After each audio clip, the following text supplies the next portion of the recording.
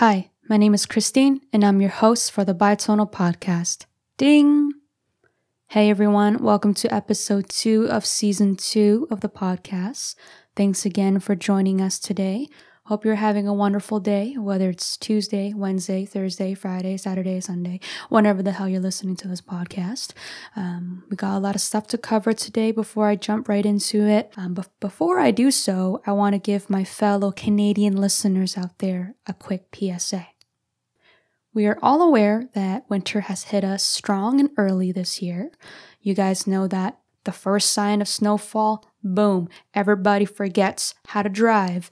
I've personally experienced the recent 401, 403, and QEW. It seems that every major road within the GTA has been a mess. So please remember to put on those winter tires and take your time going wherever you're going. Leave an extra 10 minutes early if you have to. Arrive alive, they say. In today's episode, the main topic is toxic masculinity. I first came across the concept while listening to Lewis Howes' podcast called The School of Greatness. For those of you who don't know Lewis, he is a former professional football player turned entrepreneur. He's the author of the book called The Mask of Masculinity. Through his work, I realized that toxic masculinity is much more than just the bro culture that's usually often depicted in sports and things like politics. It's the idea that men today are unable to express certain emotions and behaviors that they feel, which in turn affects not only the man himself, but also affects the people around him. This includes partners, children, and interpersonal relationships. As some of you may know, I am a firm believer that children learn to give and receive love based on the love they were shown from their parents and the people around them. The best example that I have is the song called Daughters by John Mayer. The lyrics goes as, fathers, be good to your daughters. Daughters will love like you do. Daughters will love like you do. My theory is back in 2003, John knew what toxic masculinity was. And, the female protagonist of the song, she had a father who could not express his love, affection, and vulnerability. So she sought all of these things from other men like John, but with no success because all the men turned out to be just like her father. Maybe John was just calling out all the men out there to stop perpetuating the cycle and repercussions of toxic masculinity. As a woman, I am unable to speak for the perspective of a man in 2019. So luckily, we were able to call upon Mr. Nathan Hicks, one of Josephine's colleagues. Nathan is currently pursuing a double master's, a master's of divinity and a master's of psychotherapy and spiritual care. He has such a rounded experience working with incarcerated men. He helped them readjust to society and supported them with their mental health. Honestly, from what I observed, he seems like a very kind, warm, creative, and emotionally intelligent young man.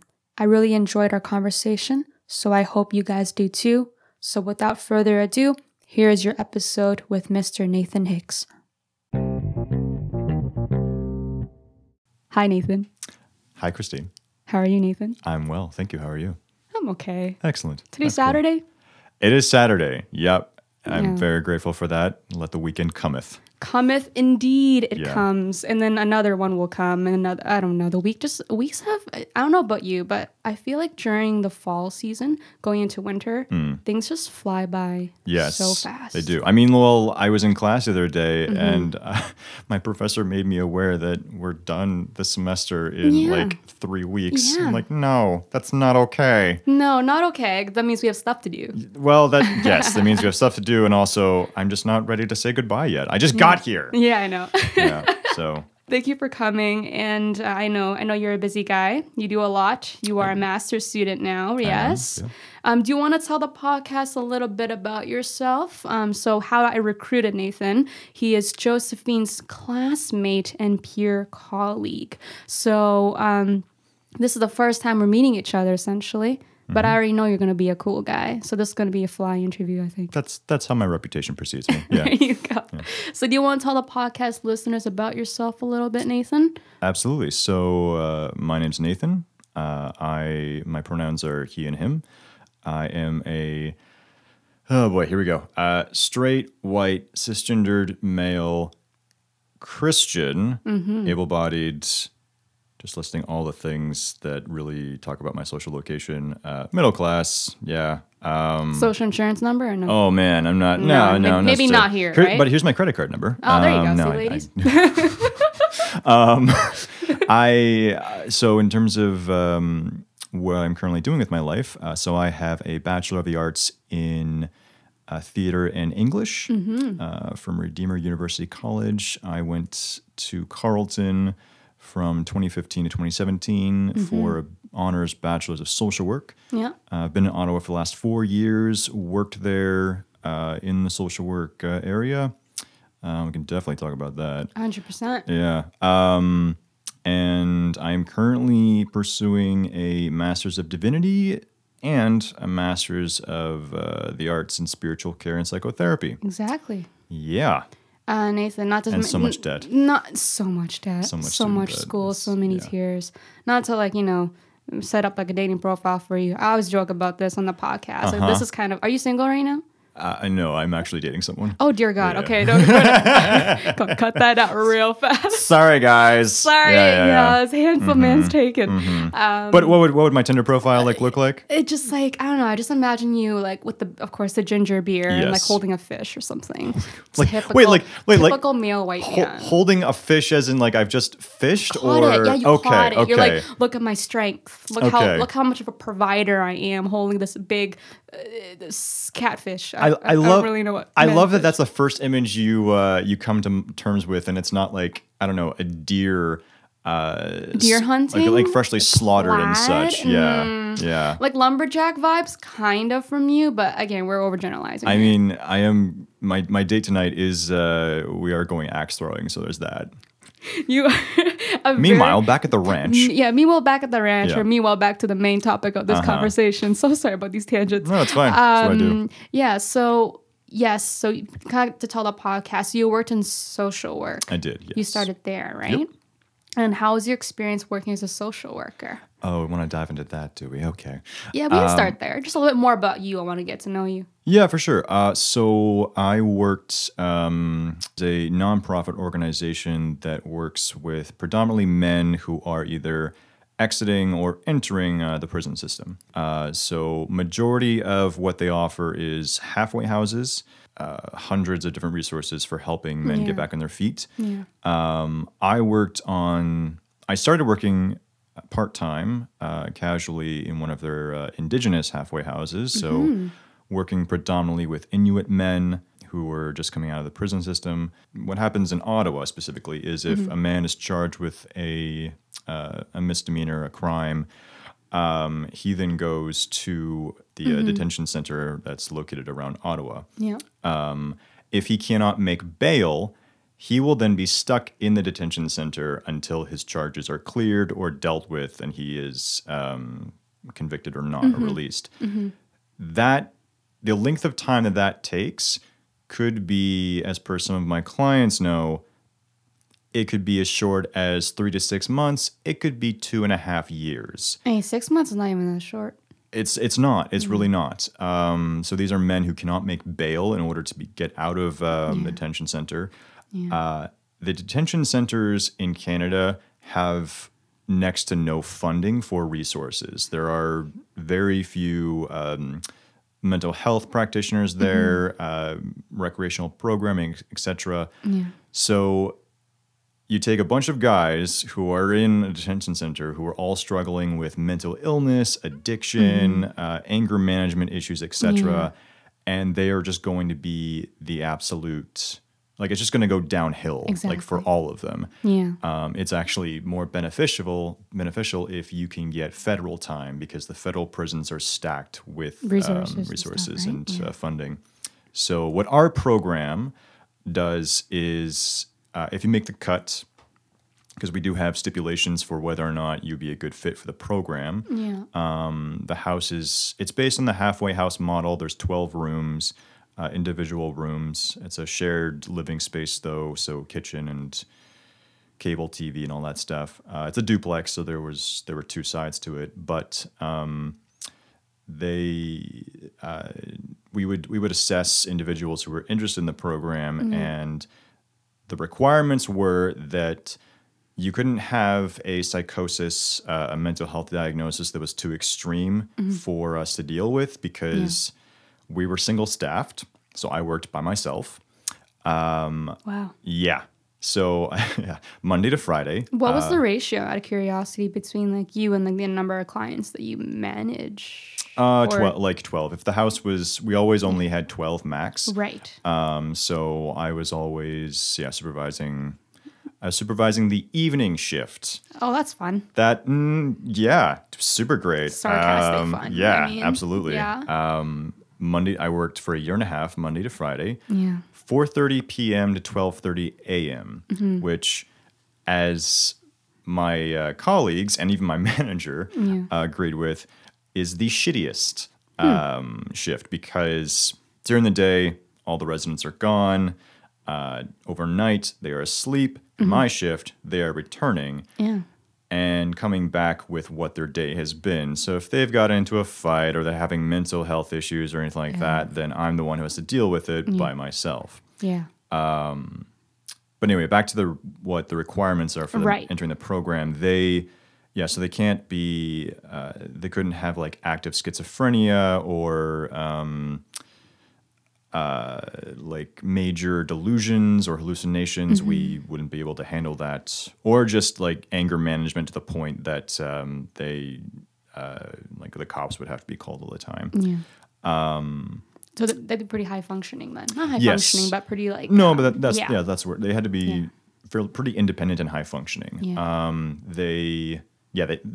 They could not have any history of being violent towards staff. If there was anything like that, we'd flag them and they couldn't come in. We deal with addictions. We were, what's the word?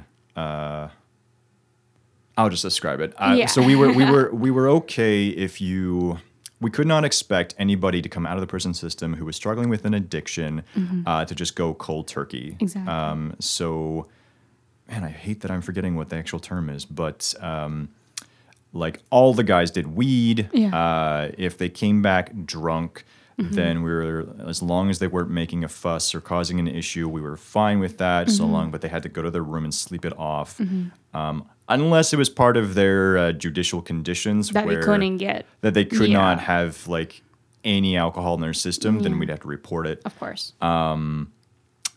I think it's a form of leniency almost. Yeah. It's like non-harm something. Man, it's going to annoy me. That's fine. It's going to come in the middle it's of probably, this episode. It's probably, there you go. We'll come back to that. Meanwhile, back to that. Just edit that in when I have that realization. You're good, man. You're good. If they were addicted on opiates, we could not take that because it would just be 24/7 around the clock, pumping Narcan into them and calling the hospital. Violence, mental health, addiction.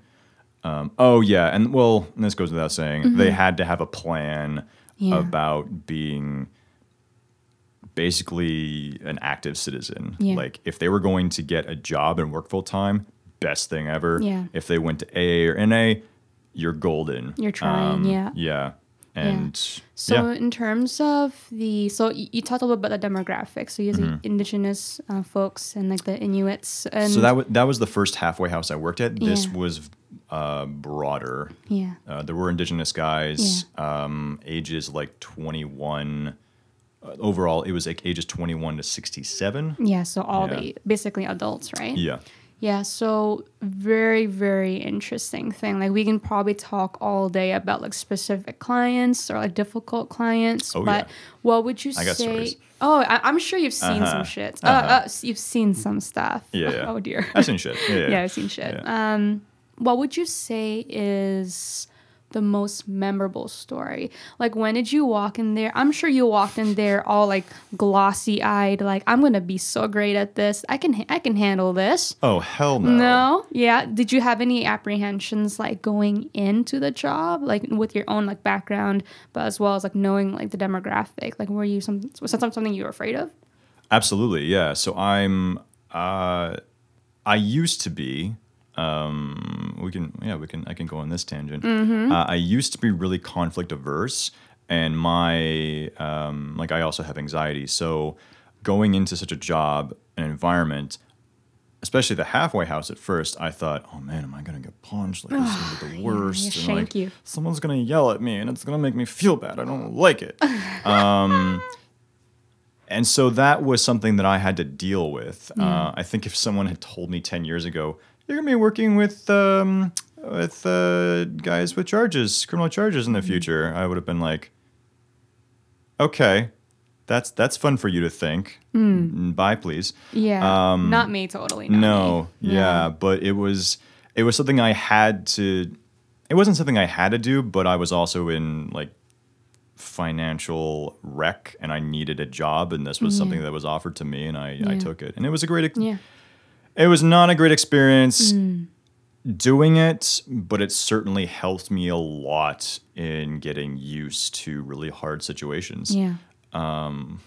Whether I know if it just numbed me to that or traumatized me, I couldn't tell you, or I just got used to it. Actually, I can talk about that too. I think you probably actively just learn how to cope with it and just walk in with no expectations at all, right? Yeah. Because I don't know how and that's a whole nother thing, like, I wanted to ask, which is, I have so much respect for, like, therapists in general, counselors, because, like, again, between 12 clients, they have 12 unique situations. Yeah. How do you not let that directly affect you when you go home, right? Like, how much do you carry?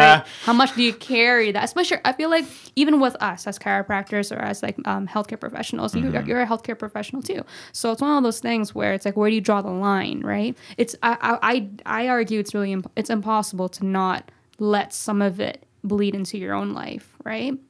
And it's not like, the patients I would see are generally people are pretty healthy physically and mentally.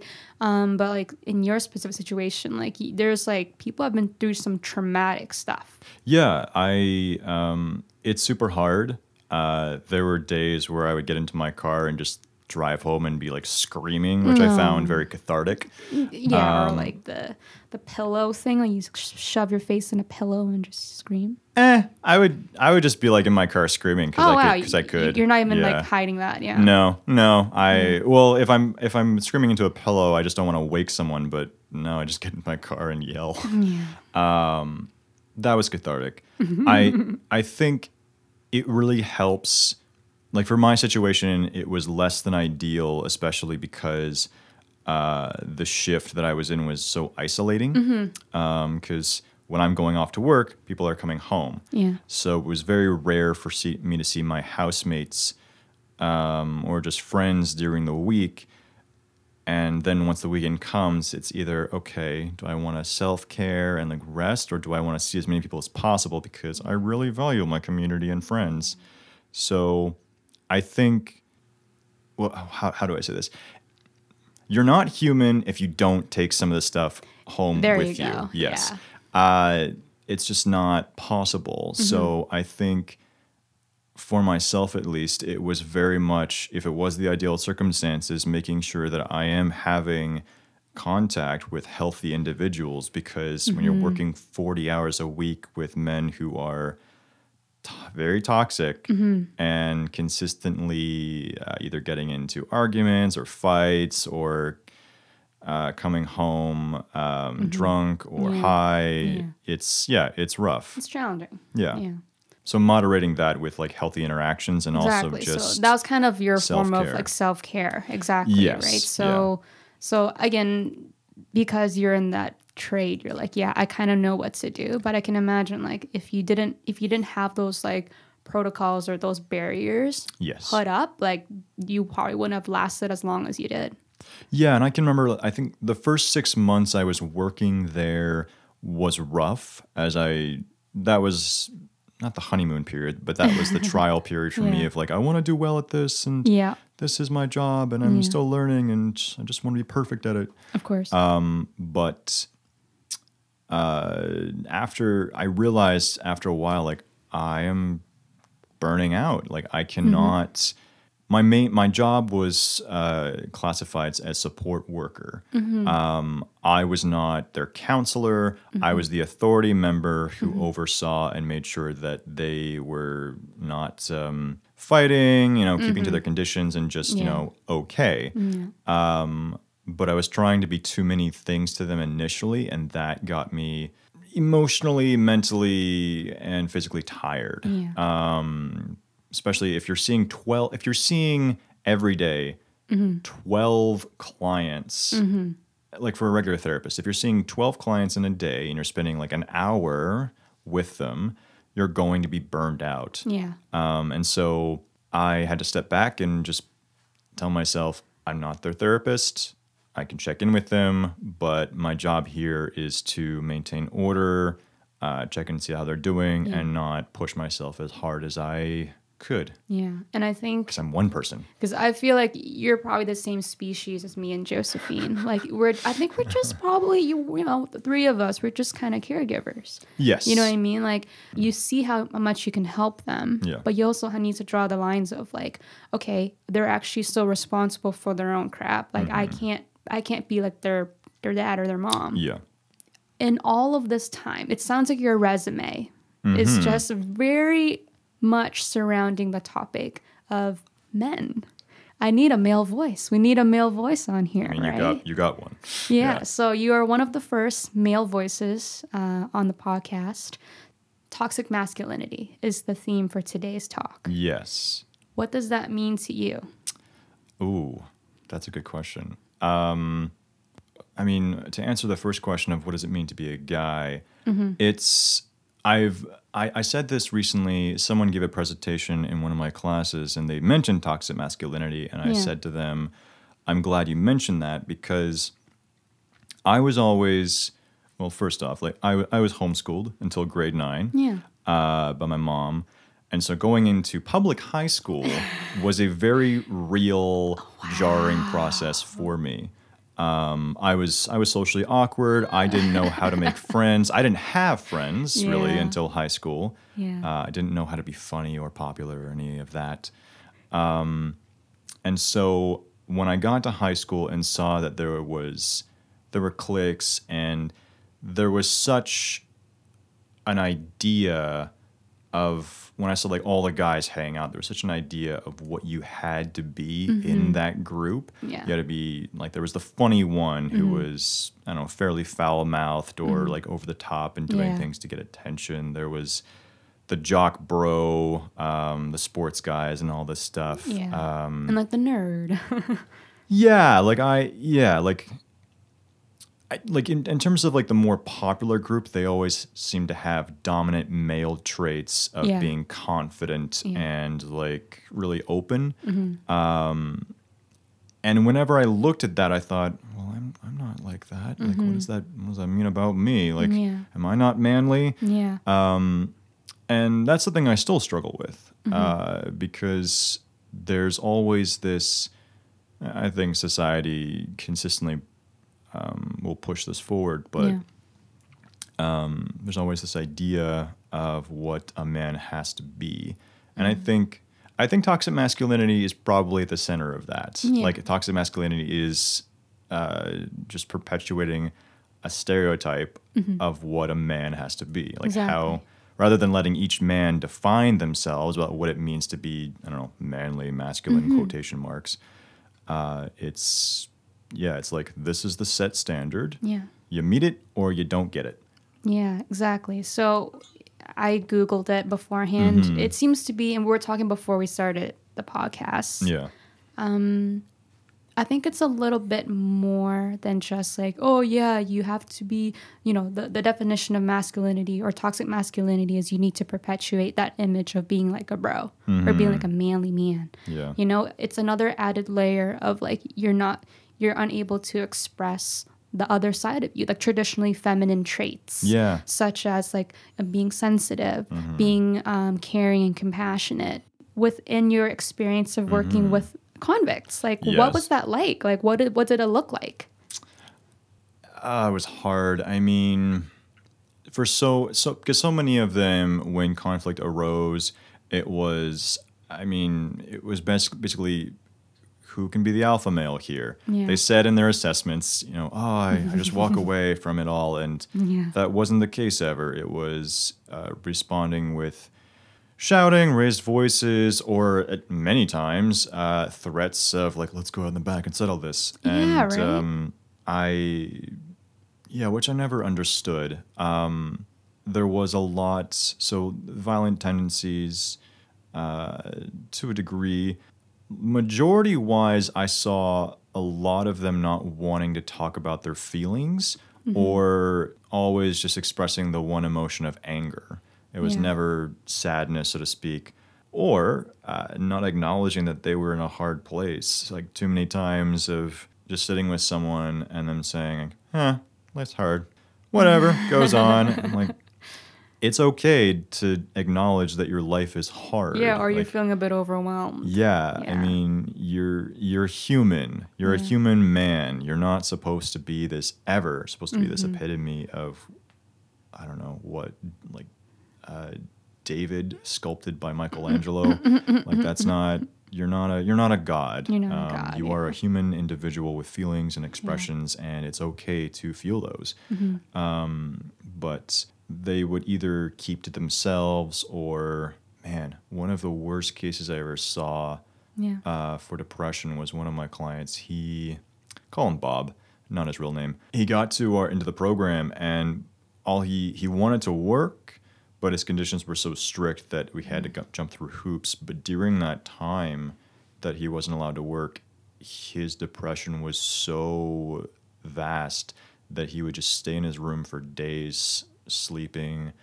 I think in the first 60 days that he was with us, he lost 40 pounds. That's crazy. Yeah, he was really. Yeah, I've just never seen mental illness overtake someone to the point where they can't move. Was he a young guy? Say early mid 40s. Okay. Yeah, that was kind of the average that we had there. Yeah. But yeah, just this consistent idea that I can't express the wealth of emotions that I have, and the only emotion I'm allowed to share, which is my manliest quotation marks emotion, is anger or frustration. Or just nothing at all? Yes, or just nothing at all. That's very true. Yeah. Do you see between the group that there are people who are a little bit different from each other? Some people are more sensitive, or some people are more vulnerable, or are they all pretty like stone cold? That's an interesting. Like, I wonder if I'm backpedaling here a little bit, because as I would say that they were like limited in their expression and what they talked about. They were very vulnerable, just in terms of their developmental stage, because so many of them didn't like know how to cook or how to like express their feelings or had good social dynamics. So there were times where they would like vent to me about stuff, but it was always stuff that they couldn't directly pinpoint within themselves. Yeah. It's like you're feeling this frustration about what this other person in the house did. But why? Why? Yeah, let's unpack that. It's Why? the why. I'd say another piece to the toxic masculinity for them, which was probably the most, in my opinion, the most crippling, was how it seeped into them relating to other people. Because they would talk to each other about like their issues and such, but when it came to understanding or fully empathizing with each other or like supporting each other emotionally, it was, at least from what I saw, I don't know what happened behind the sidelines, it was always like just deal with it, or I'm here to talk and like listen, but yeah, there wasn't healthy relationships from what I saw. It was very limited, and I think too, with the fact that you're around so many people in different situations, didn't really offer them the opportunity to grow more in their emotional awareness of themselves or each other. Yeah. Especially when if they get in conflict with each other, the reaction is usually just to fight or even either fight or shut down. Yeah. They weren't willing to express, because whenever I tried to do or offered conflict resolution, it was never conflict resolution. It was always conflict mediation or separation. Yeah. It was, they never resolved or forgave each other. It was just separate them. And then later they'd say, oh, okay, we're fine now. Now that the feelings have died down, but you haven't resolved anything. You haven't resolved like the reason why you got agitated in the first place. Exactly. Or why the conflict even began. Yeah. And that's the thing. And like, not to use like the genders and the stereotypes, but like with girls, it's like we always want to. Oh, well, girls kind of are catty in different ways. Death glares. It's a good more passive picture. stuff. Passive stuff, and I think girls tend to hold grudges more than guys. I would you ever argue that notice point. Yeah. Yeah. I think men can hold grudges perhaps even more because they just won't talk about it. Right. Like, I think for men, if we're going to go with a stereotype here, using toxic masculinity, men they won't even address the grudge. They'll just think like, it was nothing. Like, I'll just rub it off and not deal with it. Yeah. Yeah, or they won't understand with the emotional awareness that they have, just won't know how to communicate what they're feeling and then communicate it wrong.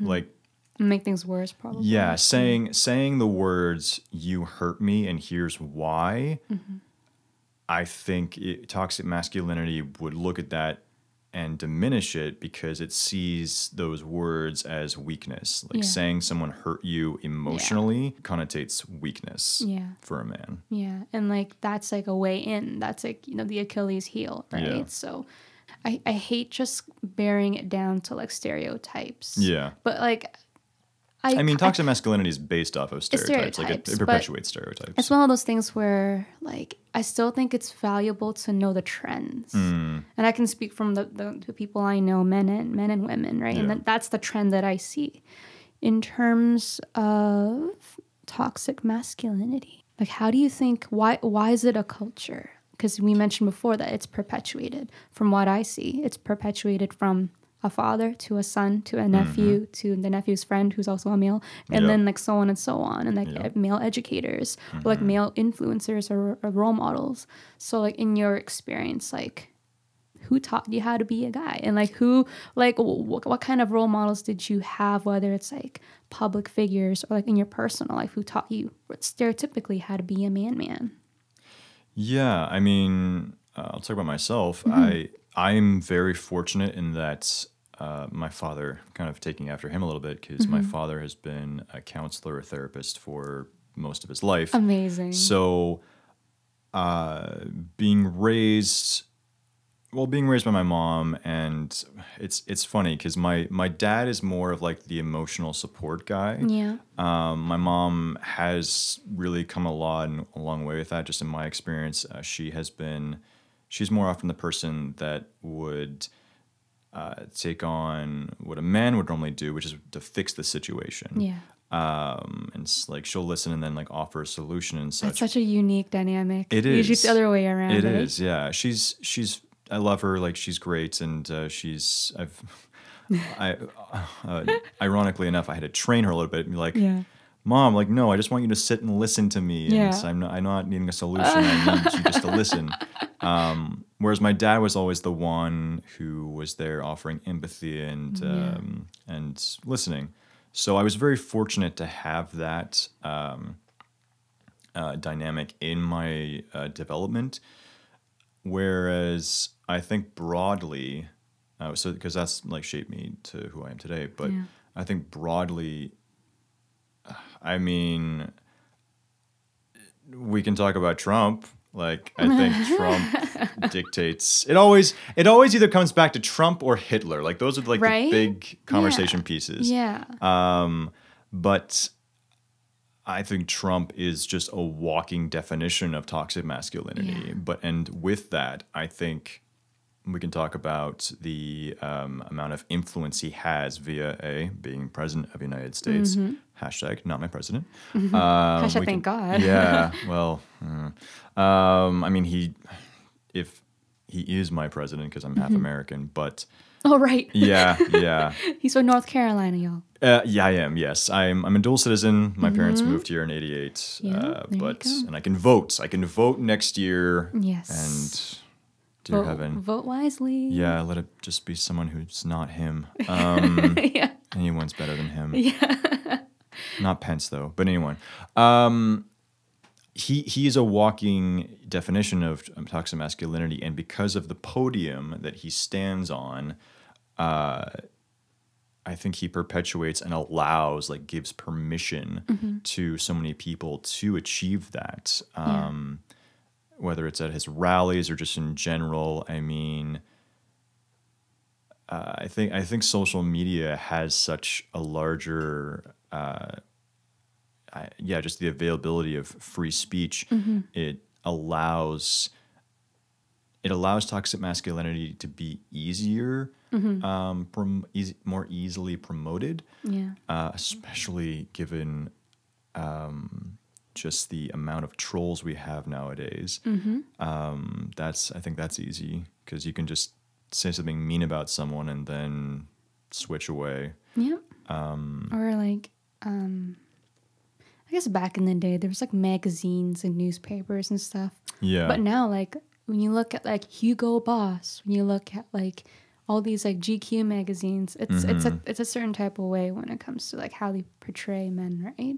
Yeah, like advertising, social media, anything that is put on a pedestal and is promoted as like, this is the thing that I need to be, because it's always a comparison game. Yeah. Here's what you need to be, and here's what you are not. Good question between this. Who do you think compares himself more, like girls or guys?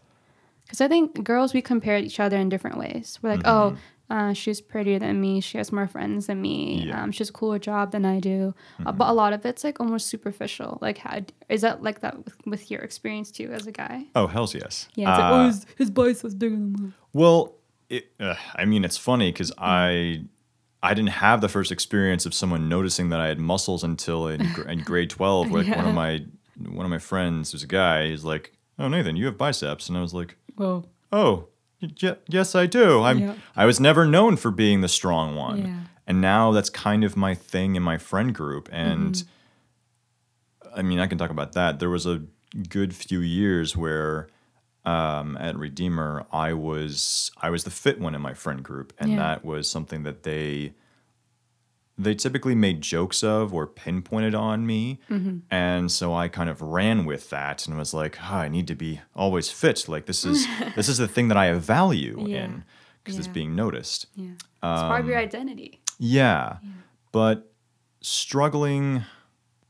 Sorry, what was the question? The question was like, do you compare yourself a lot? Like, yeah, like do guys do that? Like, do you compare yourself like, oh, who has like all the time, whatever? It's a thing, right? All the time. Yeah. Like so who? It's a human thing, I think. Yeah, I mean, I think it's a human thing, but I think it's a very human guy thing. For speaking to my own experience, walking into a room and like looking around, like, oh my goodness, that guy's really tall over there, and he's got the hair that the magazines say you should have, and I'm bald, so whatever.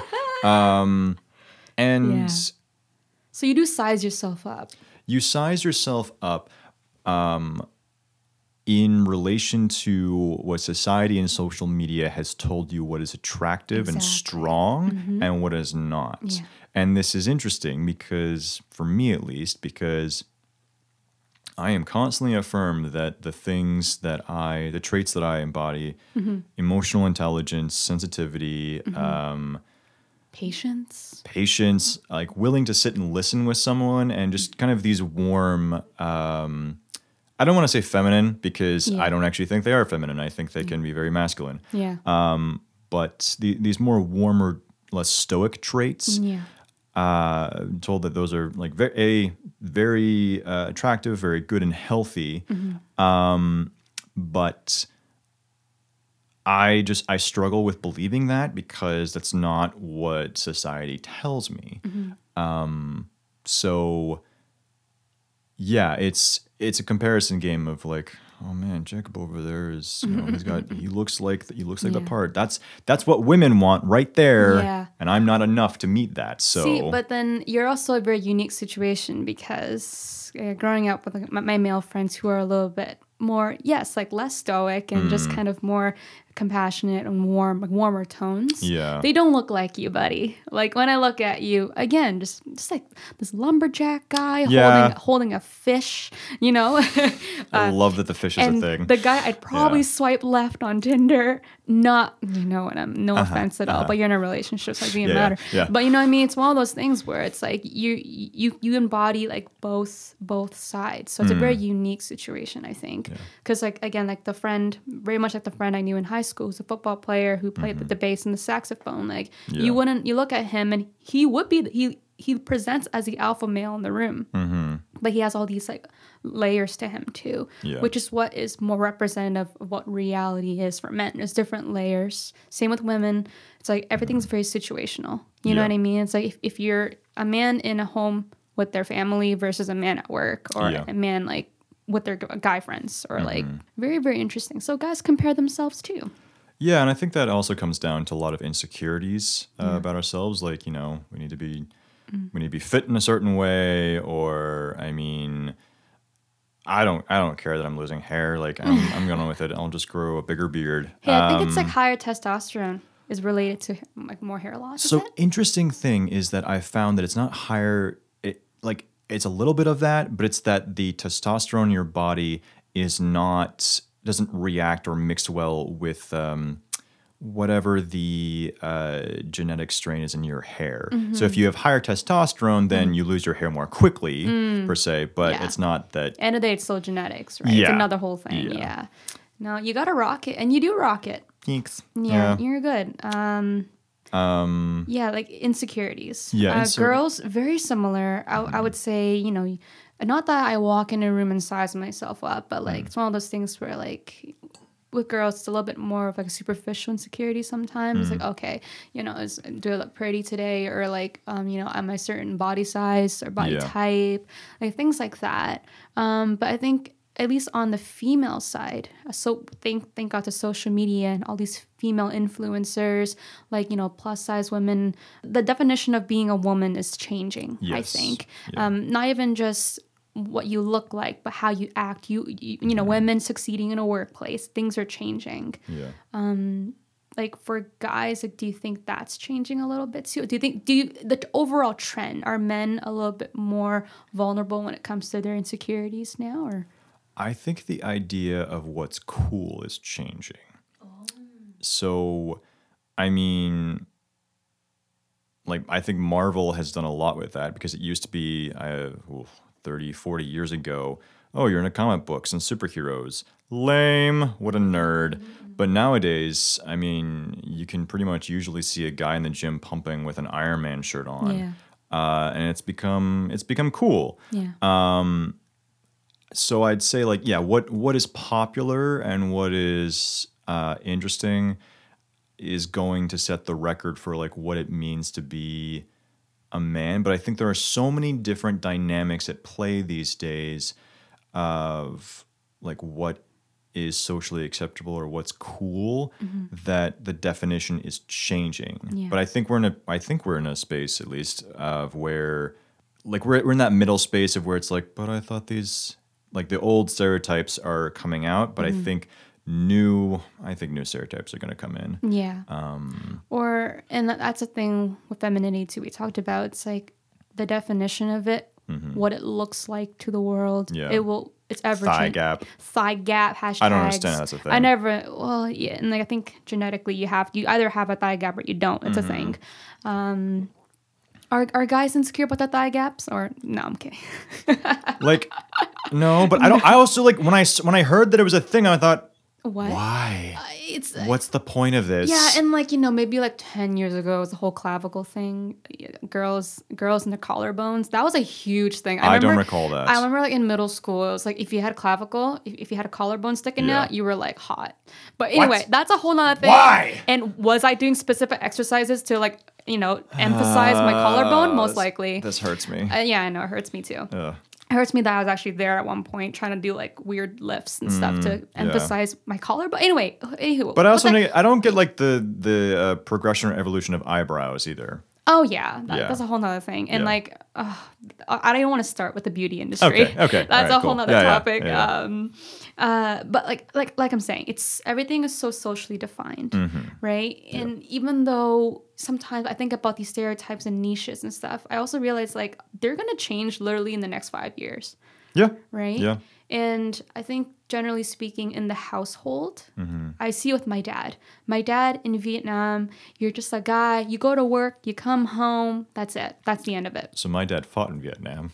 Unreal. Yep. Oh. Yep. Well, I guess This is a nice meeting of this worlds. is a nice meeting. Oh, yeah. look at that. The children of, that era. Yeah. Yeah. And, and literally my parents were like boat people. Like my dad, he got sent to a Malaysian jail when he was 20 because they caught him on this boat thing. Okay. They shipped him back to Vietnam. It was like really complicated. Wow. But Okay. but like legally he got here. I think Okay. one of my older uncles got here first and then started like doing paperwork for like the whole family to come over.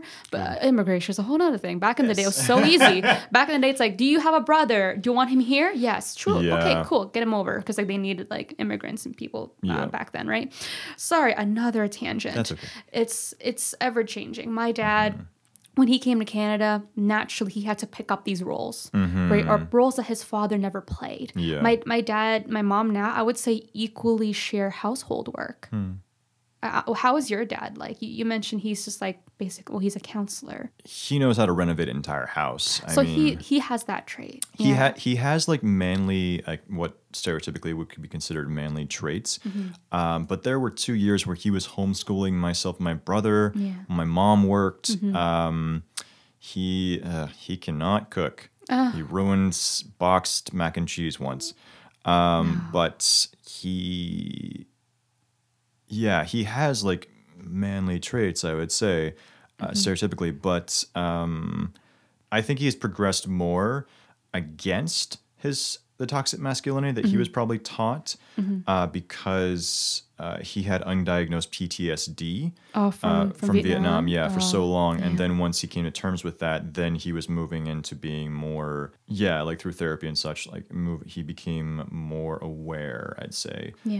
Yeah, he was always a listener and like empathetic, but I'd say he became more and more of that after he addressed the PTSD. Yeah, right. I think this is a good place to take a little bit of an intermission break. I still have a bunch of questions for you. Worries. So let's take a little bit of a break and then we'll be back, okay? All right. Awesome. Good. Hi, welcome to the intermission segment of the Biotonal podcast.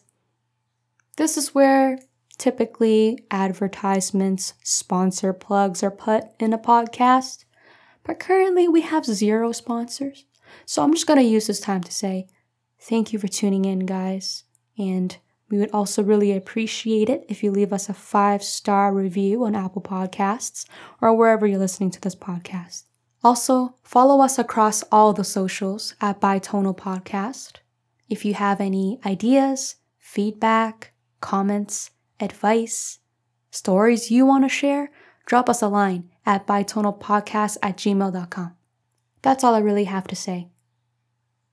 Okay, back to the main segment. And we're back. Hi again, Nathan. Hi, Christine. How's it going? I'm still okay. Cool. Are you awesome. still okay? I'm go. well hydrated. Well It's, hydrated. We stretch. Get the That's what it hammies. is. Get the hams. Yeah, get the hammies going. Yeah, there you go. So in this portion of the podcast, I just want to talk about mental health. You mentioned early on that you had anxiety. Do you want to talk a little bit about that? Yeah, for sure. I have anxiety and OCD. So they play off each other very well. I mean, so there's this is what I've kind of learned is that there's the Holy Trinity in mental illness, which is they're kind of like the mainstay of things. Depression, anxiety, and OCD. If you have one of them, it's possible you'll get like one or the other. Or if you have two, you'll definitely get like the third one. It's like a double whammy thing. Yeah. 2 for 1. Yeah. So like OCD is an anxiety disorder. And I have like general anxiety, which I take medication for. And I have a great therapist, and it's good. Amazing. Yeah. For all the men listening, like, just go see a therapist. Honestly, it's go, not man. like, well, for all of you listening, like, Yeah. seriously, like having a therapist is like having a doctor. Like, your brain is a physical organ. It needs. I always tell people, I'm like, hey, you break your leg. Yeah. You go get it addressed. Sorry, carry on. That's okay. Please. Yes. Just wanted to, PSA that. PSA, just go talk to people, please. Yeah. Yes. Yeah, so I have generalized anxiety, which I've always had. I just don't think I ever, like, I can trace me having OCD back to when I was 12. The anxiety I think I've always had, just hasn't. I never really noticed it. I'm like, oh my gosh, I'm like feeling really wired right now. I'm probably just nervous or stressed. Yeah. And then. Yeah, how it generally works is that, so say there'll come like a thought, or just like an anxious thought, or like an intrusive thought will come in, and then my OCD, that overthinking obsessive part, will ruminate on it and just swirl it around in a blender mixed with anxiety and just stress me out more. And then poof, when it ends, when the blender is turned off, sometimes, because you're so exhausted, and there's also like guilt or shame and beating yourself up about, oh my gosh, I'm just so tired and exhausted that I'm like having to deal with this. Yeah. Then depression will come in. Yeah. And that's not all the time for me. It just, like, when it's been a particularly exhausting day, or exhausting time with that. Yeah. Yeah, and my OCD is not. It's the internal kind. Yeah. Some of the slang around it is called pure O, because it's not like I'm not rubbing like or cleaning things. But there's an entire subsection of OCD. There's a larger branch of OCD. It's not a subsection, but it's a larger branch of OCD, which is more internal. I mean, someone like could be a fairly high functioning person, and yet. Like OCD is called the doubting disease, and they're struggling with, what if this happens tomorrow? I mean, there's harm OCD, there's pedophile OCD, and they're all doubts about yourself, or about like, well, what if I harm myself, or like, what if I harm my partner, or like what if I like randomly wake up in the middle of the night and there's blood in my sheets and I've killed someone. And it's just that doubt, that fear, The what ifs. and then and the uncertainty that for some reason our brains are just wired in a very sensitive way, and we obsess over it. But do you see how that's basically generalized anxiety as well? Yes. It's No, like they two connect. for one thing. So in terms of your personal experience, when were you formally diagnosed? Like when did you figure it out? I'm sure like you probably went to a therapist and they're like, hey buddy, like, Yeah, so therapists cannot officially diagnose. They can certainly help. It's interesting because I started going to a therapist back in January in Ottawa. Related more to my job and what I was dealing with there, because I just wanted to process what I was experiencing every day. But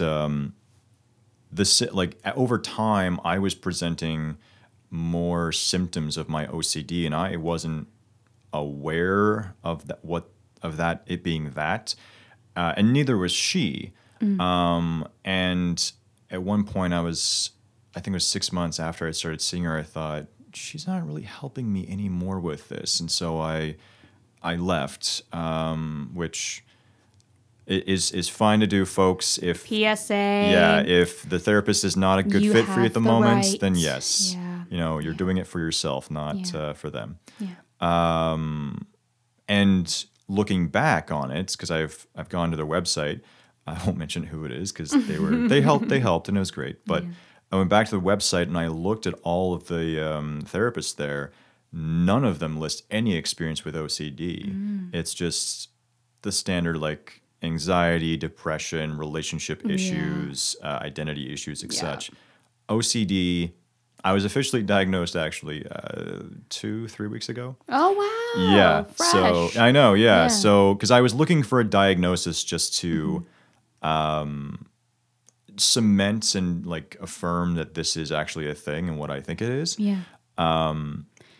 Yeah. I think a lot of times, and again, PSA again, y'all, people get a little bit caught up about like, the label of it. Yeah. I know a lot of people, they don't want to go talk to a therapist. They don't want to go see a psychiatrist because they don't want to be labeled as like the depressed one, the anxious one, the one who has like bipolar disorder. It's one of those things where there's, I would say within the past 5 years, stigma has gone down tremendously. But I'm not sure if that's because, you know, we are around mental health and we're healthcare providers that mental health is something we see to be so open. Yeah. And there's no stigma anymore. But I know like people I've talked to, it's like, I don't want to be labeled a certain way. Yeah. And that's something I want to like tell our listeners too. It's like, just because you have a diagnosis in your pocket, it doesn't mean like there's still value in knowing what's wrong with you, wrong in the quotation marks. Yeah. Because in order to get help that you need to know what's going on. So I'm very glad that you're very open about. I mean, like, like it's. Like, do you ever get caught up in the label personally? Only, I don't think I'm caught up in the label enough, to be honest. Okay. Because there are so many times where, like, I mean, especially because OCD is the doubting disease. There are many people. There's a lot of experiences within the OCD community of it's like, do I actually have OCD or am I actually going to harm this person? Yeah. So I have to like keep on reminding myself in those moments where I'm experiencing the OCD that it's not me. It's just my brain, and I'm not my brain. Yeah. And just kind of being gentle with myself in that. But also, I had someone the other night tell me about a diagnosis they had, and they were very ashamed of it. And I just internally thought, why?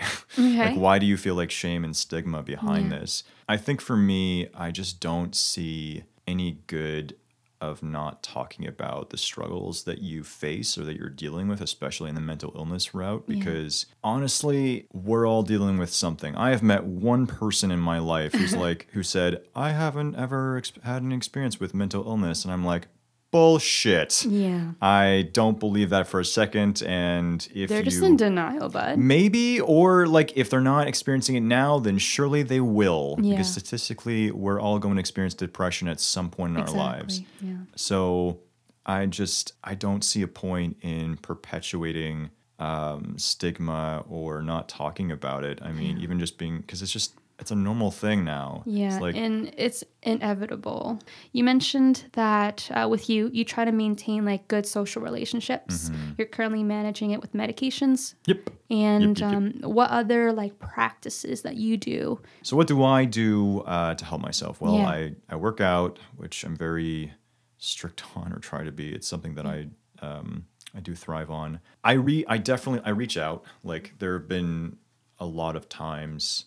Oh no, I'll talk about this. Yeah, there was a period. So I just moved here to Waterloo. Per the transition period, I didn't have a place in the area that had my prescriptions on file yet, and so there was a day where I ran out of my depression meds, and so there was 2 days where I was without them, and the one day I was having like a moderate amount of OCD, but then I just like crashed into like the worst, like darkest place I've ever been with my depression. And I just felt like so isolated. And eventually there was one point in the evening where I was like, no, screw this. And I texted like 12 of my best friends and just like, can you please like pray for me or just pray for me. And all of them responded with, yes, do you want to like talk or anything? Yeah. Do you want me to come over or like they're all they're in Ottawa. far away, they're all in Ottawa. Sorry. But like do you want to talk? And I said, no, just pray. And then, I'll say this because what the hell, race stigma. Like I went home and just like went feet on the floor and cried just because it was so hard. Dude, it's fine. Yeah, it's fine. I gotta keep on telling myself that. No, but yeah. I personally don't think I cry enough for the stress that I'm under sometimes. But I think crying in itself is nature's mechanism of just release. It is emotional vomiting. Yeah, it's but great. Through the tear ducts, yes, and not the oral orifice. Dear God, that'd be hate so that word. weird. That'd be so weird if you like cried out of your mouth. Yeah, just salt like water coming out of your. I can taste it. Yeah. Anyway. Gross. That's a whole nother tangent. Anyway. So. Yes. And I felt great afterwards. Yeah. But so you reached out. Yeah. So I reached out. I have so many supportive friends that I can reach out. Like I sent out a text message last night saying, "Hey, I'm transitioning from this medication to this other medication over the next 2 weeks. Please, be aware and pray and just keep tabs on me." Yeah. So and if I'm acting weird, it's this is what's happening behind the scenes a little bit. It's having that strong support group, which I think is the most important thing. Yeah. It's physical maintenance. It's mental maintenance. I did meditation this morning, and it really helped. Because the biggest thing for me, at least in my diagnosis, is being present. So my brain is not constantly wandering over thinking. I have a cat. She's pretty great. You know what? It probably comes down to getting a pet. Having a pet, especially when you live alone, is very required. Yeah. It's just it's therapeutic. I think because I have a hedgehog upstairs. Oh, nice. Cool. A hedgehog is a little bit different than a dog and a cat. They're not soft. Social. They're not soft. They're not when he's cuddly when he's in his little beanie or when I got him in a towel. Yeah. Okay, that's kind of cute. Look at that. See? Yeah. See, guys, a man who's willing to say the hedgehogs are cute. This is prime example of just being evolved. Okay, because I had a guy. He's like, what? That's lame. It's Sonic the Hedge. I'm like, no, he's cute. I swear. He's like, whatever. He's anyway, blue. He's blue. And then the conversation ends there. But yes, he's very cuddly. Mm-hmm. And I know, I don't know about you, in terms of the services you've had or what they're teaching you in schools, I think animal therapy is a thing. It's a thing. It's not just they're cute and cuddly. It's they provide some kind of presence in your life. Yeah. When you, especially like I said, when you're living alone, it's someone to come home to almost. And a lot of times it's I remember reading a story about this lady where she's I was super. She was struggling with suicidal thoughts, and she's like. One day she realized shoot, if I'm gone, who's gonna feed my cat? Yeah. So that literally was in her action plan where she's like, hey, I gotta be here because I gotta take care of this other little being. Yeah. Right. So PSA, y'all, get a pet. They're very useful for many things. Yeah. There you go. So some final words for the podcast. I always end off not just with a summary, but just a quick what are some things you want to throw out into the atmosphere, as a future healthcare practitioner, and what's your goal? What do you envision for the future? Why are you doing it? Oh, these are loaded questions. World peace. Sorry, world peace and prosperity. What do you want to tell the listeners, message wise? Yeah. I'm so sorry. I threw a bunch of 5 loaded questions. No, this is good. For myself, I'll talk career-wise first. I plan, I don't know, the loose plan right now is to be ordained as a Lutheran minister. I want to, I don't know, it depends on where God leads me, but 3 years from now, I'd like to be a working pastor, but also have, bivocationally be a working pastor, but also have a, be doing therapy on the side. Yeah. I'd like to be a registered psychotherapist. That'd be nice. It would be. It's a lot of field hours, but that's where you go.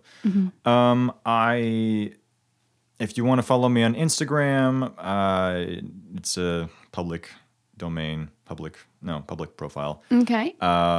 It's active_agape is my handle. Agape. Yeah. And then I have also a blog It's more a blog where I do spoken word. I haven't found a place to do spoken word in Waterloo yet. No, but no. But I like to write. I like to write spoken word and poetry, as it were. But and I do talk about struggles with anxiety and like mental illness in my writing. I think it's pretty good. And I'm sure it's wonderful. So I'm gonna go ahead and plug you in the description. Are you cool with that? Yeah, If I just kind of like put your handles. Yeah, no, please. Yeah, the blog is called activeagape.org. CA was taken. Sorry, hold on. Why Active Agape? What's the inspiration there? Yeah, so in Greek, like this does have ties like to God in Scripture, but agape is the Greek word for divine love, like love from God to humanity. Yeah.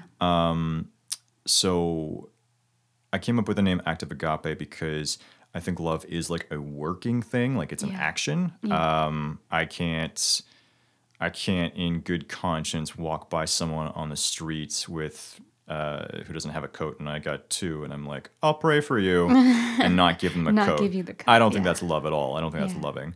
So I don't think you can just say to someone like, hey, I love you, but treat you like trash all the time. Yeah, exactly. So I like the name. I like the wording of Active Agape because it is channeling the divine love of God to people and being active in that. Yeah, exactly. Taking action.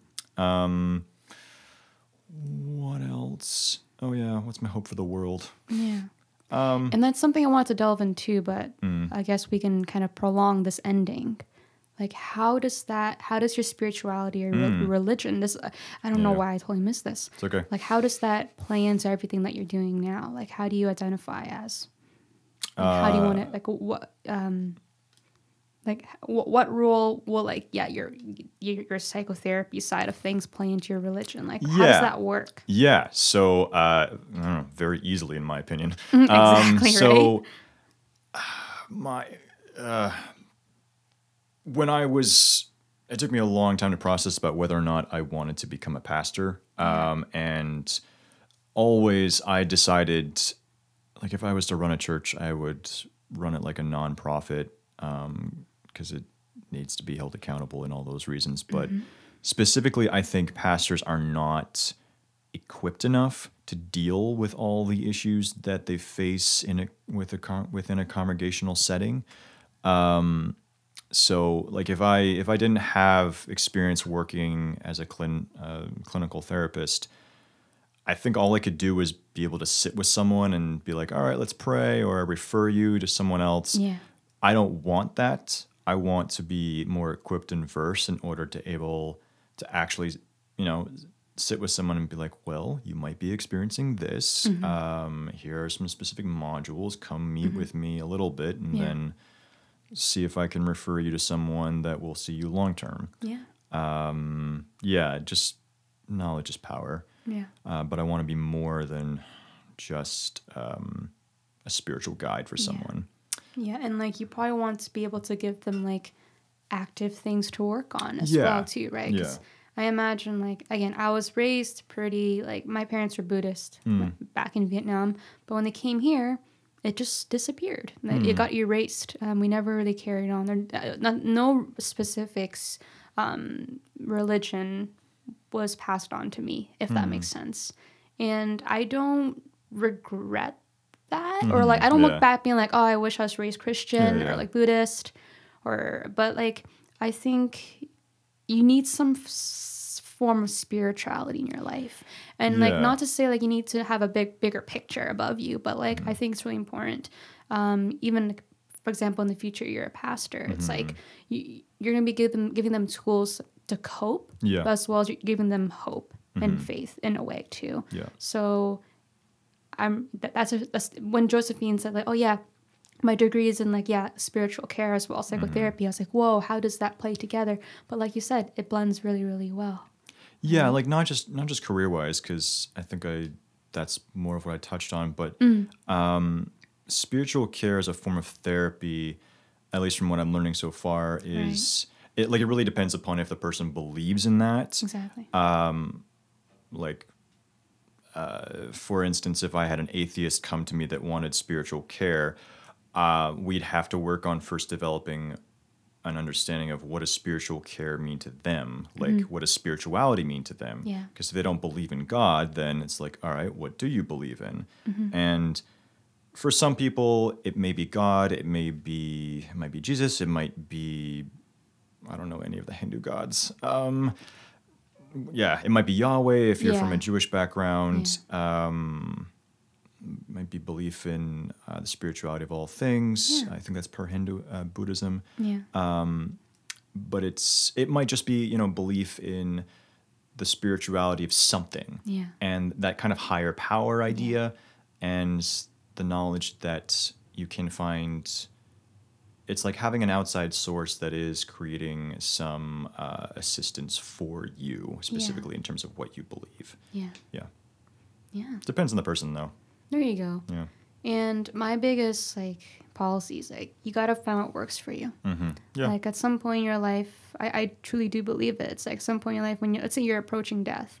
Not to say you need to have a therapist or you need someone like a spiritual guide, but I can see how that eases the process.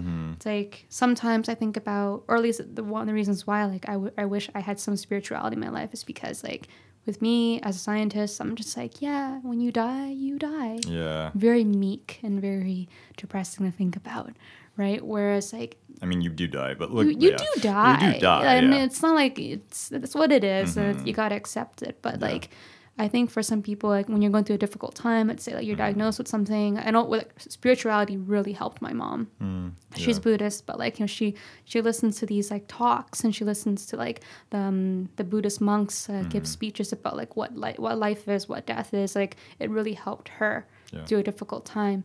So when Josephine and you I think it's a very, very, you have a very unique standpoint, and you can help a lot of people. So thank you. I hope so. No, you're gonna do great in life. Thanks. Your name's not Nathaniel. And no, it's just Nathan. Okay. Yeah. So again, the scripture. Thank you, Nathan. You're welcome. For coming on to the Bitono podcast. Thank you for being such a well-spoken, open-minded, vulnerable guy. Homeschooling, yo. Homeschooling is great till grade 9. So thank you again for coming all the way to speak with us. Okay. My pleasure. Thank you. Okay, and hopefully, maybe in the future, we'll have you on again and we'll touch base and see where you're at, okay? That would be lovely. Yeah. Okay. Thanks again, Nathan. Thank you. Goodbye. Bye.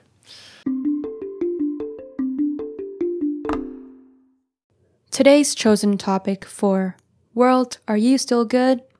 Is the Danish and Norwegian concept of hygge. It is spelled Hygge, but pronounced hygge. From what I understand, if you're Danish or Norwegian, please please correct me if I'm wrong. It can't be directly translated into one English word, but it encompasses this idea of coziness, it seems. We know that the people in Denmark are among one of the happiest people in the world, so clearly they are doing something right, y'all. Hygge is a noun and adjective. It refers to the main facets of comfort, companionship, relaxation, simplicity, and connection to nature. So, like me, you guys are probably wondering, what does it mean to live a life of hygge? The article I found, it describes it almost like a lifestyle or a mood or a combination of objects and feelings. I know, just a very vague concept there. For example, things like candles, fireplaces, comfort foods, and hot drinks. Those are all considered hygge. Things like strict rules and our incestuous mobile phone use, or things like impulsive online purchases, those are considered not hygge. After doing some more research, I still haven't fully grasped a strong understanding of hygge, but it seems to be a really neat concept, and my takeaway was keep doing the things that make you happy, whether it's reading, listening to music, or taking a bubble bath. We North Americans are so primitive and uncultured, so I think it's about time we take some lessons of self-care from the Danish. If you want to know more about this concept, check out the little book of Hygge, Danish Secrets to Happy Living, a book by Mike Viking. Viking? I really need a Danish person on this podcast. Have a great day, guys.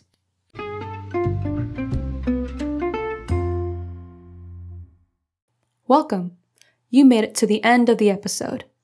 This segment is called World, Are You Still Good? As some of you may know, living on the planet, it kind of sucks sometimes. It's not always sunshine and rainbows.